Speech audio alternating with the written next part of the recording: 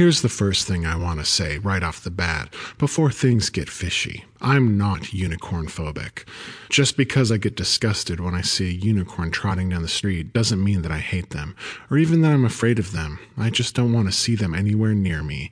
You see, I've been following the unicorn agenda for a long time, watching as it seeps its way down into the cracks of American society. I've seen the way that it's started to erode away at our country and shifted our morals from classic and conservative to God knows what, and I don't like it. Let me remind you, that doesn't mean I hate all unicorns. I've said it before and I'll say it again. A unicorn minding his own business is fine by me, but I'll be damned if I'm just going to let one of them into the bathroom while I'm in there. I mean, that's just common sense, right? The thing about unicorns is that they're dangerous. They really are. Sure, I've known some alright one-horns, and I guess there are probably a handful out there who know how to keep their hooves to themselves, but the vast majority of unicorns are just looking to stab somebody through with that big old horn, maybe even trample you, or, if you're not careful, cover you with magical unicorn dust. The thought of it makes me want to throw up. I'm thinking all of this as I stare out across the diner from my booth in the corner, simmering with anger at the unicorn that has been noshing on some hay a few booths away. It's a quiet night here in North Carolina, the sound of country music wafting out from the nearby stereo as the waitress kicks back and looks at her nails behind the counter. I've got my coffee and my steak, and in any other situation I'd be quite happy about that. But now that I've noticed this unicorn sitting across from me, I've lost my appetite. I think about going and saying something, I really do, but instead I just sit here and let the rage build some more.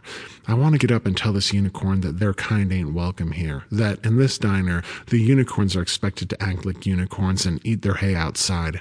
I want to let him know that the booths are restricted for people. I swear, I'm about to say something, but before I get a chance, I see the unicorn stand up from his booth and start heading for the door. I'll admit a flood of relief washes over me when I realize that I won't have to confront this beast. There's no telling what they'll do if you cross them. My eyes narrow as I watch him go, but as the unicorn continues past the front door of my restaurant, my heart nearly stops beating in my chest. I watch in utter horror as the unicorn walks onward, brazenly clopping through the restaurant towards the restroom doors. I know exactly what's about to happen, and when it does, I nearly fall out of my chair. Oh God, no, I whisper quietly to myself. I watch as the unicorn clops right into the restroom for humans and immediately realize that nowhere is safe. What if I had been in that restroom, instead of here safely in my booth? Would I have immediately been stabbed through the heart by this horrible monster? Probably, I think to myself. I stand up abruptly, stammering as I try to grab the attention of the waitress. Hey, did you see that? The woman looks confused. Did you see what just happened? I scream, my voice cracking. That unicorn just walked into the human's restroom. The waitress just continues to stare at me blankly for a while and then finally shrugs. So what if someone was in there? I shriek, completely losing my cool.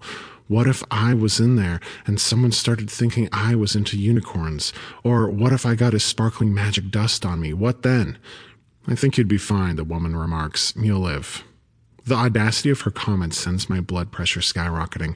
This young woman clearly has no idea the crisis that our nation is facing, and her complete disregard for concern is impossible to come to terms with.